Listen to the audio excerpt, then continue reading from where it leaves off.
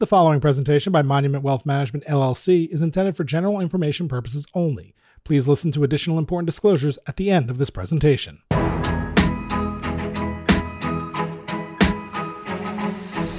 Welcome to Off the Wall, a podcast aimed at helping you answer the question, what is the point of my wealth? And what steps can I take to make that vision a reality?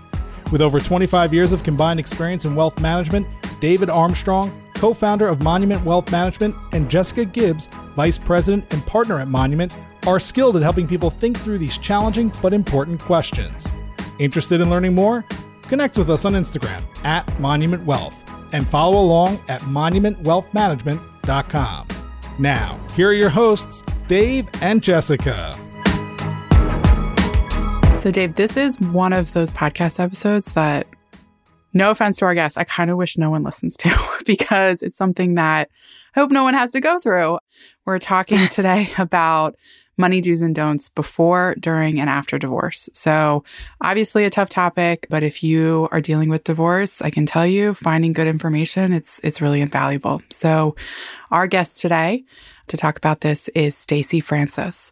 Stacey is a nationally recognized financial expert and president and CEO of Francis Financial, a wealth management firm specializing in helping widows and divorcing or divorced women. In addition to being a certified financial planner, she is also a certified divorce financial analyst. And she's the founder of a nonprofit organization called Savvy Ladies, which educates and empowers women to take control of their finances. And to date, Savvy Ladies has helped over 20,000 women through free one-on-one financial counseling, workshops, and retreats. So that's a favorite organization of mine, so I'm excited about that. But welcome, Stacey, to talk about the less so fun topic of divorce. Thank you, Jessica. It's great to be here. Yeah, it's funny to say welcome to the podcast where we're going to talk about one of the worst things that could go on in somebody's life. And exactly. But it happens, right? I mean, I'm just going to throw out a common statistic that I think is accurate, which is I think like half the people who get married go through a divorce. And so like it's a lot. It's a lot of people. And I think a great way to start the podcast is to ask that question, just start with that bottom line up front. What should someone know who's going through a divorce or going into a divorce? Going into a divorce is probably a better way to phrase the question. Yeah, 3 things. Number 1, your lawyer's not your friend. Number 2, the spouse who's more financially astute, well, they've got the leg up. And number 3, assets can be hidden, but it's a lot harder if you know what's going on with your money. So 3 very important things. Right. So start out with that. Your lawyer is not your friend, because my natural assumption would be I'm hiring an attorney and they are going to represent me in my best interest. Why am I wrong? It may not be that you have to worry about them representing your best interest. It's just that for them, this is their job. They're not the person to talk to about the emotional piece of this. That's why you want a therapist. And, paying $500, $600, $700, $800, even $900 an hour to a lawyer to listen to how hard this is not ideal. Also, your lawyer should advocate for you, but they are not your friend, meaning that they don't know necessarily what's most important to you. Your friend most likely does. And so you need to make sure that you understand, that you share with them what's most important to you. Is it keeping the house? Is it a certain amount of money in spousal support for so long? Is it the retirement account, or is it the checking account? What is your piece that's most important to you? So again, don't use them as your therapist or as your friend about the emotional, difficult part of this process, and make sure they know what's important to you, because they're not going to know unless you tell them. That's great advice. And I can actually add in a little bit of personal experience there too, because throughout the course of the 15 years of Monument, we've had to retain attorneys for certain issues. And boy, the very first time I was venting to my attorney, thinking that, he was a sympathetic ear, he was sympathetic with the meter running. So once I got that bill and thought, well, I realized pretty quickly that he wasn't my friend either. So that's great advice, because I think people really want that sympathetic ear, especially in a really emotional situation. And they tend to, whoever's giving them attention, they're going to, want to talk to them and just vent a little bit. But that was great advice. Get a therapist or something else, because talking to your lawyer.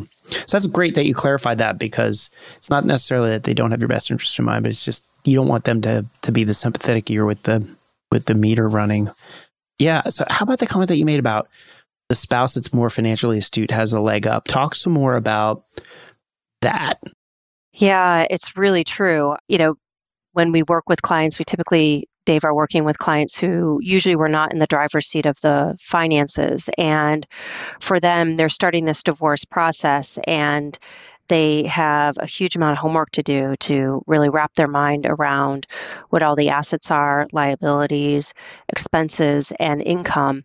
At the same time, find the right team, the right professionals, and then third, navigate this process. I have seen far too many times where the more financially astute spouse actually uses financial information to leverage their role, their, settlement agreement in the divorce. They, will not share all of the information that's needed to make good financial decisions during the discovery process. And the person who really wasn't part of the finances has to advocate for themselves, sometimes even have their lawyers issue subpoenas to get access to that information. And in the end, we're not always assured that we have all the financial information. So that's number one, just understanding what the assets and the liabilities are. But number two, it takes a long time to really get your brain around what the finances of the marriage looks like. And someone going into the divorce process who understands that off the bat can much more effectively negotiate. They often are much more successful as well because they really understand what the most lucrative, the most valuable assets are, and where the pitfalls of the finances are in the divorce too. So it's a big, big must for individuals to understand where you are financially. And if the divorce comes to you and you haven't really wrapped your head around it, make sure that you have the right professionals on your team, not only a lawyer, but in your case, you might want a certified divorce financial analyst to essentially do the heavy lifting and get you up to speed as quickly as possible. See, I would have thought that by retaining an attorney that they would have done a lot of the back work on making up for the lack of financial understanding or astute understanding of everything. Like, I would have thought that's what you're hiring them for. That is what you're hiring them for, but they typically don't go to law school because they love math. And that's not what I'm saying. That's typically what lawyers tell me. It's very rare that you're going to find a matrimonial attorney who is also a certified divorce financial analyst, who also has an expertise in the financial end. There's very, very, very few of them in the US. And I have seen far too many cases where the matrimonial attorney doesn't really understand the assets. They don't understand the restricted stock units or the stock options, don't understand deferred compensation, how private equity really should be valued.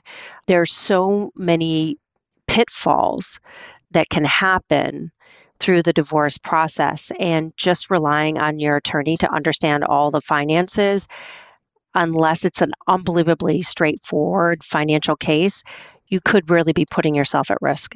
That's interesting. And you also made the comment that assets can be hidden, but it's a lot harder if you know what's going on with your finances. I wasn't under the impression that you could really hide anything in this day and age. I mean, there's social security numbers, there's statements, there's wire transfers. Like, other than squirreling away cash for 2 years before you get divorced and burying it in your backyard, is there an example you can use that people should be on the lookout for on that? Or we see it in a lot of our cases, actually. And there are two different types of assets. There are those assets that you can find in plain sight that the person is not sharing in discovery. So essentially what you're having to do is you're having to go to the court, you're having to issue subpoenas to numerous financial institutions trying to find things. That's number one, things that are in plain sight. Then there are things that are not in plain sight. And those things might be opening a cryptocurrency account and you're not opening it through a Coinbase where you can find it. You're opening it on the hard drive and it's stored on your computer. You're sending money offshore, which still can happen. You are listing the value of commercial real estate or some type of private equity at a certain value when the person very clearly knows that it should be valued at a higher or lower amount. You're not disclosing all of the income sources. If you're receiving rent from a commercial property and some of that rent's being paid in cash, you're only disclosing what's hitting the tax return. We've seen so many different naughty things. I feel like I could write a book and it would be the really good basis of a Sherlock Holmes movie. And I do want to clarify, this is not the case in all situations, right? This is not the case in all situations. But if individuals want to hide income or they want to hide assets, there are a lot of ways you can do it. And of course, we can find them, but the cost of finding them for the majority of individuals going through divorce is absolutely prohibitive because it is very expensive to hire what's called a forensic accountant. And again, most people can't do it. And so they're really, unfortunately, behind the eight ball. So let's say you're, someone listening to this, you're thinking about getting a divorce. So no one served anyone with divorce papers yet, settlement agreement, you're just thinking about it. What are the top 3 things that you should do? And what are the top 3 things that you should not do? Great question. Number one thing to do is to get educated. So a lot of what we just talked about can be alleviated by understanding what your assets are. And how do you do that? Well, if you have a financial advisor, attend the meetings. If you don't have a financial advisor, start to have what I call a financial date night once a month, where you talk about the expenses, you talk about the assets. And if you're unsure how to bring this up without sparking some type of concern, because that's the other thing I hear a lot of women say, like, I've never been interested in it, all of a sudden I am. Watch a movie where the husband dies and she is left overwhelmed. And so there are plenty of those through the Hallmark Channel and Lifetime. And just watch one of those with your spouse, or you watch it and you relay it and say, I just don't want to be in this situation. Can I please be a little bit more involved in the finances? It scared the jeebers out of me. So number one, get educated. And so start to look at the mail, see what institutions things are coming from. Make sure you have usernames and passwords to all of the accounts that you hold together as a family. Start to do a analysis, what I call a lifestyle analysis of what your expenses are. You can use mint.com, Personal Capital. They can all track your expending for you online to make it a little easier. And get a copy of your credit report so that you can see exactly what the liabilities are that are in your name and those that you might share with your spouse. Those are some quick and easy ways to really get on top of that first part of getting educated about what's going on with the financial aspect of the marriage. And then what about things that you should not do?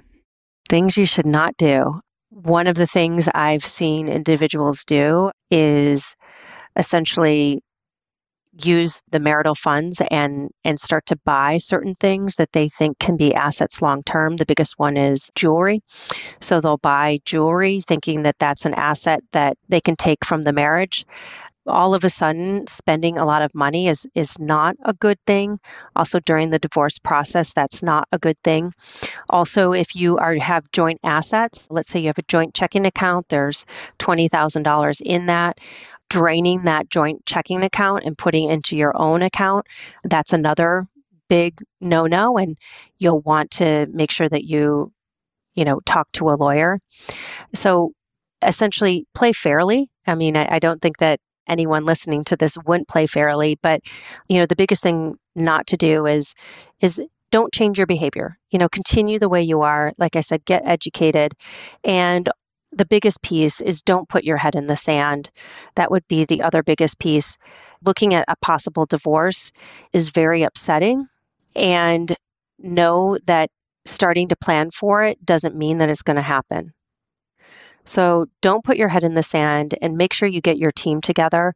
Start to interview, most importantly, attorneys, get them in place. Number two, if you do feel like you need a certified divorce financial analyst, start to interview them. And number three, as part of getting that team together, make sure that you have some type of emotional support, whether it's a therapist or it's a divorce coach or some other type of coach, so that you can go through this process as supported with the right experts on your team. So a quick question about the certified divorce financial analyst is that how does somebody retain that person? And what does it look like when they enter an engagement with them? Is it like an attorney where they charge by the hour? Is it a project-based relationship? Tell people who are listening to this exactly what that means when they retain somebody like that. Great question, Dave. Certified divorce financial analysts, they typically have an additional designation. Ideally, you're looking for them to have what's called a CFP, Certified Financial Planner, and that they are a financial advisor that has worked in this area of divorce for many years and ideally worked on hundreds of cases. Only about 2% of CDFAs are in that category. Most CDFAs work on 1 to maybe 3 or 4 cases a year. And it can be a problem because it's not really their superpower. They do it as an ancillary service in addition to what they do. So this goes into the conversation of how divorce financial analysts charge. There are some certified divorce financial analysts that don't charge you anything. They're typically the ones who work on 1, 2, or 3 cases a year.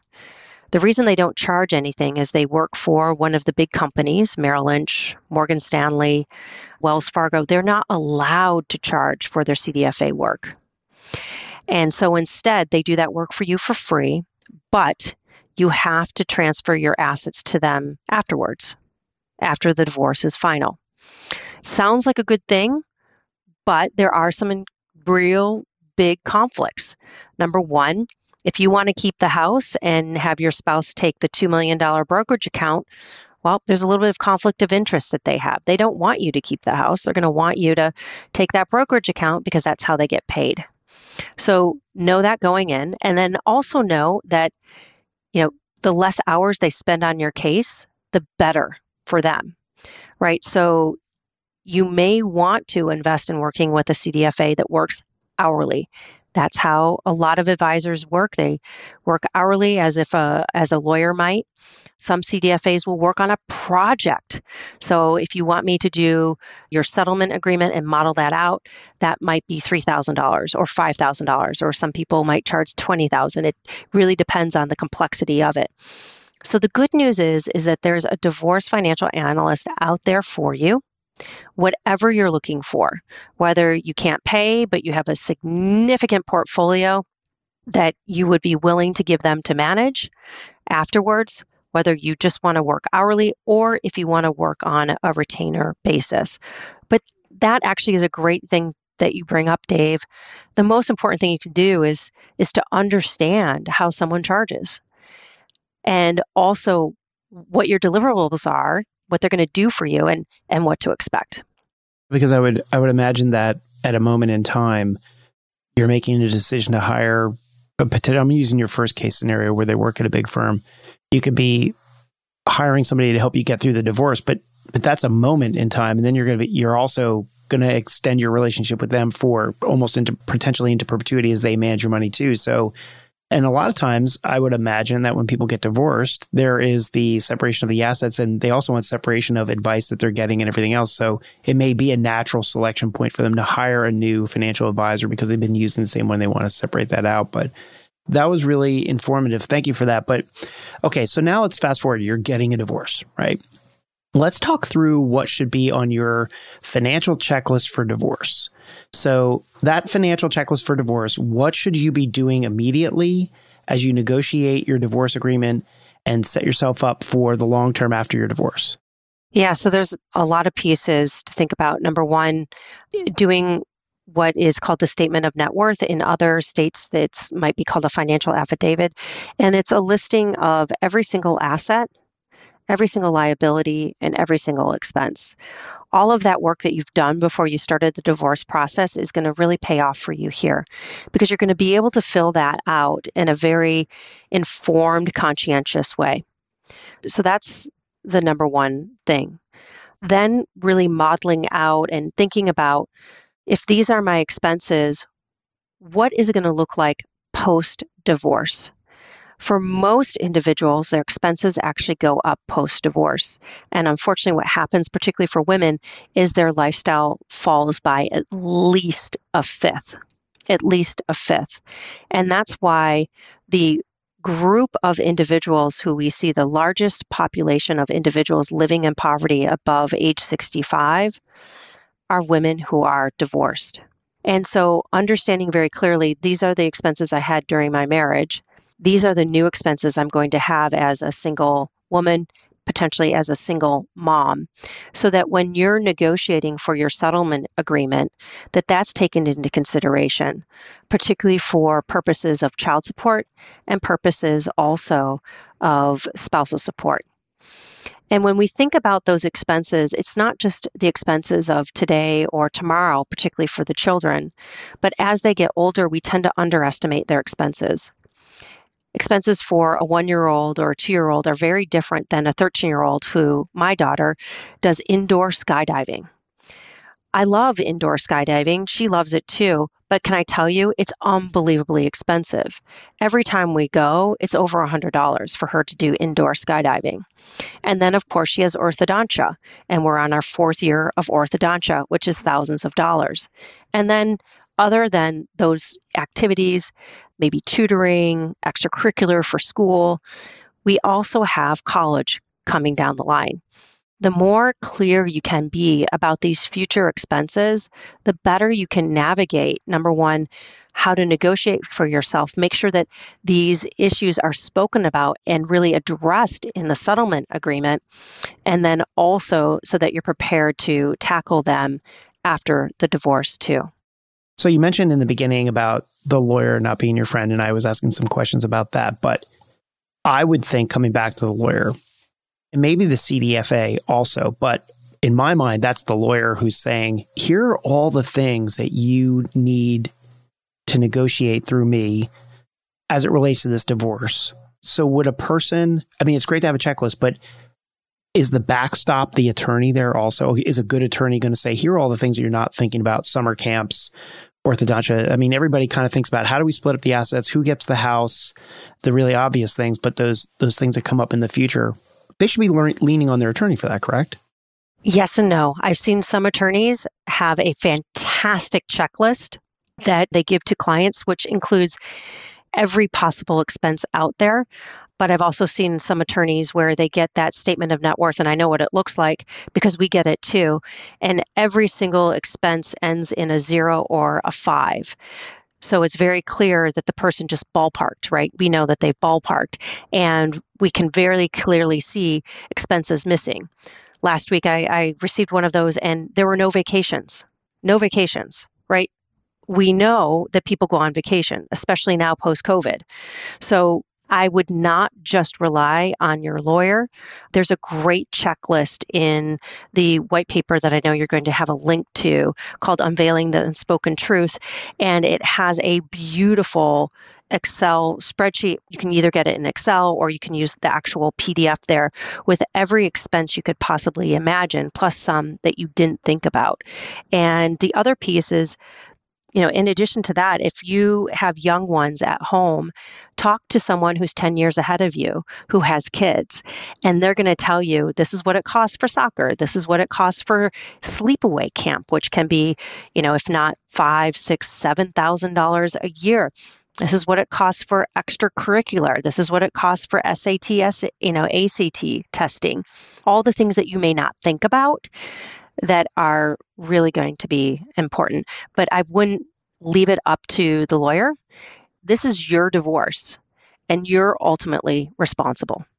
Stacey, can you talk about some other things that should be on people's checklists? Like I'm thinking specifically about updating trust and estate documents and the beneficiaries on your retirement accounts, life insurance accounts. I mean, people tend to list spouse as the primary beneficiary. And obviously everyone has seen the news stories about person dies, they forgot to update 401k beneficiary to their new spouse, and their ex-spouse is inheriting a multi-million-dollar account. Yeah, Jessica, I'm really glad that you brought that up. Especially post-divorce, there's some really important planning that you need to do. And the first one is to update your estate planning documents. And that means your will. And that is the document that essentially directs where your assets go to whom. And then also your beneficiaries. And your beneficiaries are what you list on your 401k, on your IRA, on your life insurance. If you have a brokerage account that's a transfer on death, these are all assets that actually that beneficiary directs to whom they go to, even if your will has been updated and says someone else. So you want to do both. Update the will, and the will is going to cover anything that doesn't have a beneficiary on it. So let's say your car. Typically, you wouldn't have a beneficiary on your car, but you say, all personal use assets are going to go to blah, blah, blah. And then that is listed there. Anything that has a beneficiary, you want to make sure that beneficiary is updated too. And that is not your ex-spouse. Now, there sometimes is a situation where an ex-spouse will want to keep you as a beneficiary, or you are needed to keep your ex as a beneficiary. And that's particularly life insurance. If there's life insurance that is insuring child support or ensuring the payment of spousal support, we do see that quite often. And usually what ends up happening is that the person paying child support or paying spousal support keeps the person receiving that income as the beneficiary on their life insurance, because we know that spousal support and child support ends at death, right? So you would want to have some type of life insurance to, what we say, ensure that support for that period of time. Once you've updated your beneficiaries, you've updated your will, you also want to update what's called your power of attorney. That is someone who can make essentially financial decisions for you if you cannot. And it essentially is very important if for some reason you're incapacitated, you can't pay your bills, they can step in to go ahead and do that for you. And then finally, there's your living will, or some people will call it a healthcare proxy, who can make medical decisions for you if you cannot. And for most of my clients, they do not want their ex-spouse making medical decisions for them and deciding whether or not they're going to pull the plug. So those are really important things to do to make sure that you are protecting your assets, and that whomever you want your assets to go to, whether it's your children, a charity, a family member, that it's going there and not going to your ex-spouse. Right. So Stacey, you have so much good information to share. I want to do some rapid fire questions just so we can talk about some more topics quickly. So do you recommend selling the marital home and receiving more in a settlement, or keeping the house? Well, one of the biggest pitfalls we see is people, particularly our clients, wanting to keep the house because it adds stability for the children. But we've seen that sometimes it's not financially feasible. So look at it financially. Can you afford to keep the house? Not only the maintenance payments, can you pay for the mortgage? Can you have it refinanced into your name? And then when you see the black and white with the finances, then make that decision. Right. And thinking about, do you need the roof repaired in a couple of years? And that's sort of, all that. Yeah, all those pieces. And, if you have to sell it in 3 years, it makes sense not to keep it. Instead, I would recommend that you, if at all possible, co-own the property and sell in that 3-year period. Let's say the kids are then going to college, so that then your ex-spouse can have to split the maintenance, have to split the selling costs, have to split any of the capital gains that might be created from selling that asset. Right. Oh, that's a good point about capital gains, because how much you're allowed to waive on a primary residence changes if you are married, and then gets cut in half if you are single. So that's a great point.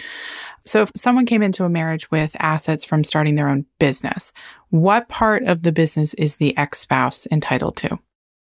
So this is a tough one. The asset comes into the marriage, whatever the value of that asset is as of the marriage estate is what is called premarital. So typically not subject to be split in a divorce. But if there has been growth in the value of that business, which for the most of the people that is true, growth from the date of marriage, then that increase in value of the business may be subject to be split, can be considered marital.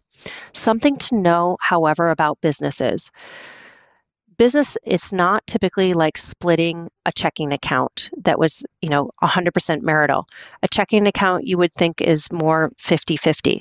For businesses, depending on the role of the non-business owner spouse in the business, we've seen businesses be split 10% to the non-participating spouse.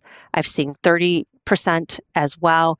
And only in a few cases where that person was really a co-partner in the business that we saw that the value of the business be split even higher than that.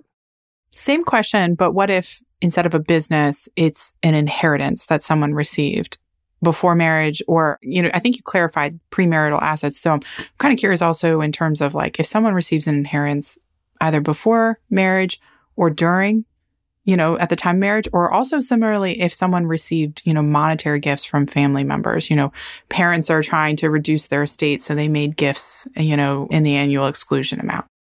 So I can remember this very easily, and I'll give you a kind of, all the listeners a cheat on how to remember this.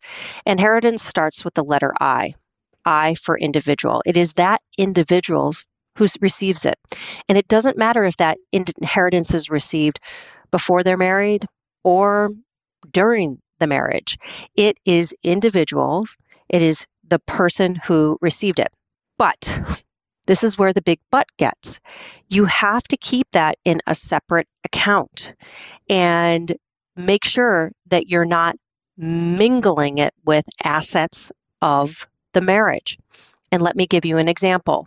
Client started to work with us. We're going through her different accounts. She says, our brokerage account, it's $2 million, but $1 million of our joint brokerage account was a gift to me from my father. Now, unfortunately, what has happened is that person took what was an individual gift to them and put it in a joint account that also was in the name of their spouse. Now, she might be able to prove the portion that is actually from the inheritance and what the growth on that was, but the burden of proof is on her, and it's not so easy. Another situation we'll see is where someone puts money in an inheritance account just in their own name, which they're doing all the right thing, but then they take money out for living expenses, or they take money out to repair the roof.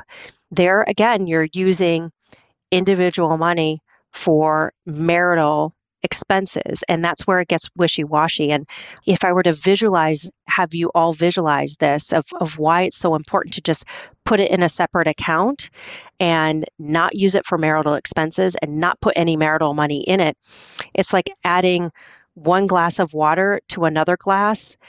How do you really delineate what came from the first glass and what came from the second glass? You really can't. And that's why you have to be so careful about which accounts that inheritance goes to, and that almost like you lock it up like a lockbox. Nothing goes in, and ideally nothing goes out unless it's for your own separate property. So an example of where that could really become messy is if one of the two spouses ends up with an inheritance and they say, well, great, let's take some of the money that we got from the inheritance and pay the mortgage off on the house. Boom. You've washed that money into the marital assets, and that's going to get divvied up. Yeah, and it's going to be really difficult, and it's going to create a fight and a ton in legal fees, I can guarantee. So if one spouse receives stock compensation, like stock options or restricted stock units, often called RSUs, can they be divided as part of a divorce settlement? So the answer is yes, but you have to be very careful. And I just want to say this is one of also the most overlooked assets I see. Make sure that you have a full understanding of the compensation that your spouse has from their employer, because the majority of individuals have either stock options, restricted stock units, or deferred compensation. It's not like it was 20 years ago where very few people, even just new workers who have been in the field maybe 5, 10, 15 years with their company have this. But what's unique about these types of assets is that you can't just go in like a checking account or a brokerage account and say 50% goes to him and 50% goes to her or him, however the structure of your marriage is. The way that you are able to divide these assets is that you have to have your lawyer write in the divorce agreement that these assets are going to be held in a constructive trust. Once they vest, because what's unique about stock options and restricted stock units is that they can't be sold until typically a certain date, what we call a vesting date. At that point, you can do anything you want with them. And so in the agreement, we say, once they are vested, 30 days after, they have to be sold. Within that 30-day period, they have to be sold. And then half of the proceeds transferred to the non-employee spouse. That's pretty complicated, but guess what? There's one other complicating factor is who pays the taxes. I was just going to ask you that. So, according to the IRS, the employee spouse who holds those RSUs or those stock options, they pay the taxes. That's what shows up on their tax return. However, in that settlement agreement, it has to be written not only constructive trust, but that the amount that the non-employee spouse gets is net of taxes. So after taxes have been calculated and paid. It's very important because I've seen this done incorrectly many times where, number one, there's no constructive trust and they say just divide it, and then of course they realize they can't and they have to go back and redraft everything, legal fees there. Or number two, they do have the constructive trust, but they don't have the right terminology for the taxes, and the employee spouse, I'm working on a case right now, is paying 100% of the taxes, and their ex is getting all the money tax-free. So now they're going back to court and having all those legal fees. So really tricky. Make sure you have the right advice because otherwise it can be a disaster. Last rapid fire question. When's the best time to start working with a financial advisor during divorce? I'm a planner, so you can tell that I'm biased, right? I plan for things. I mean, a spreadsheet and a plan just makes me feel cozy. It's like a little soft blanket for me. As soon as you're contemplating that this may not be the right long-term relationship for you, it's good just to talk to an advisor, a financial advisor. If you haven't done so and you're in the divorce process, that's okay. But the sooner you can have them weigh in, the less in legal fees you're going to pay because they can help make the process more efficient and alert you to what that settlement agreement should look like from the perspective of what do you need financially. So it might just wipe out very quickly the argument about who's going to keep the house because you look at it financially and it's very clear that you should not be keeping the house, that you can't afford it. So it can save a lot of money as well. But I think for a lot of individuals, and it could be very frightening. Like, how do you find these people? Like, who hangs out with divorce financial analysts, right? Not too many people. Do. I mean, I know we do. We do. Dave, Jessica, and I, we are nerds, and we that's what we do in our free time. But your typical person doesn't even know where to look. I'm going to take the last question here as we kind of wrap up, but it ties into a couple questions I've been asking previously. What are your recommendations on finding divorce professionals and picking the one that's going to be right for you? Great question. And actually, it kind of queued up, I think, just from our last conversation. A great place, and I'll talk about financial advisors first. If you go to the IDFA, Institute of Divorce Financial Analysts, it's a website. You can go and see if there's a CDFA that has an expertise in your unique situation, if it's highly complex assets or whatever. Also talks about how they charge. So it's a great resource for you. You don't necessarily have to have someone in your local area. It can be anyone throughout the U.S., whoever you feel like is the best fit with the way they charge and what their expertise is. So that's a great resource, number one. and then interview them. And I'll send you a list of questions to ask and interview CDFAs. I think that's very helpful. It'll help you make sure that the person is the right person for you. And then there's the matrimonial attorney, which can make or break a divorce. I say that. And that person does need to be in your locale. So someone needs to be ideally within your hometown or within your county, because they need to have great relationships with attorneys. If you're looking at litigation, that's a must. If you're looking for a mediator, you still need to have them having passed this bar of the state that you are in. And that less so is focused on them being, friends with the judges, but you do need them, again, to have passed the bar within your local state. And how do you find these great people? Talk to individuals who have gone through the divorce process. I feel like that's one of the best ways. And you're going to hear horror stories, and not to work with those lawyers, and you're going to hear some great stories too.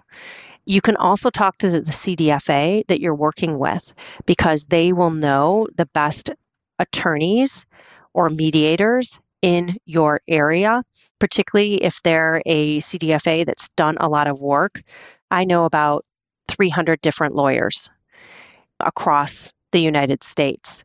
Now, granted, I've been doing this for 20 years, so I know more than most CDFAs, but good CDFAs have actually worked with dozens and dozens of professionals, matrimonial professionals. So they can also help steer you based on if you need someone who's very litigious and really going to advocate for you, or if you can go through the mediation process, have a great mediator, because you're able to negotiate very well together and there's a lot of respect between the couples, and both of the couples are really doing this with real faith, full faith in the process.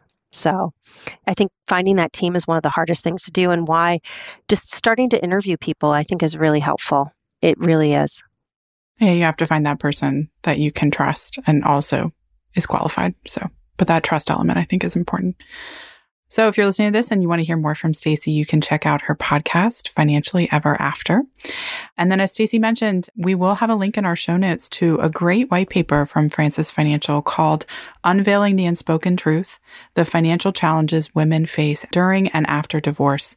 So this white paper is great because it's based off of interviews that they conducted with over 150 women who are going through a divorce or have gone through a divorce. And I think the results of the study shed a lot of light on the emotional, legal, and financial difficulties that women in particular face during and after divorce. So check that out. Stacey, thank you so much for this great conversation, for sharing your years of experience and your knowledge. Yeah, thanks so much. This has been great. Thank you. This is really fun. Love your podcast. I love what you're doing. Thank you. Thanks. Thank you. We're having a lot of fun with it, aren't we, Jessica? Say yes. Yes, for sure. There we go. It's a little delayed, but all right. Yeah, great. Okay, Stacey, thanks so much for being on Off the Wall. We really appreciate it. The previous presentation by Monument Wealth Management, LLC, Monument, was intended for general information purposes only. No portion of the presentation serves as the receipt of or as a substitute for personalized investment advice for Monument or any other investment professional of your choosing. Different types of investments involve varying degrees of risk, and it should not be assumed that future performance of any specific investment or investment strategy or any non-investment related or planning services, discussion, or content will be profitable, be suitable for your portfolio or individual situation, or prove successful. Monument is neither a law firm nor accounting firm, and no portion of its services should be construed as legal or accounting advice. No portion of this content should be construed by a client or prospective client as a guarantee that he/she will experience a certain level of results if Monument is engaged or continues to be engaged to provide investment advisory services. A copy of Monument's current written disclosure brochure discussing our advisory services and fees is available upon request or at monumentwealthmanagement.com.